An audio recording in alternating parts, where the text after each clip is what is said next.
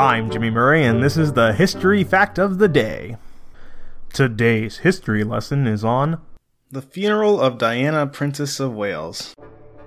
The funeral of Diana, Princess of Wales started on Saturday, September 6, 1997, at 9:08 a.m. in London, when the tenor bell of Westminster Abbey started tolling to signal the departure of the cortege from Kensington Palace. The coffin was carried from the palace on a gun carriage by riders of the King's Troop and escorted by mounted police along Hyde Park to St. James's Palace, where Diana's body had remained for 5 days before being taken to Kensington Palace.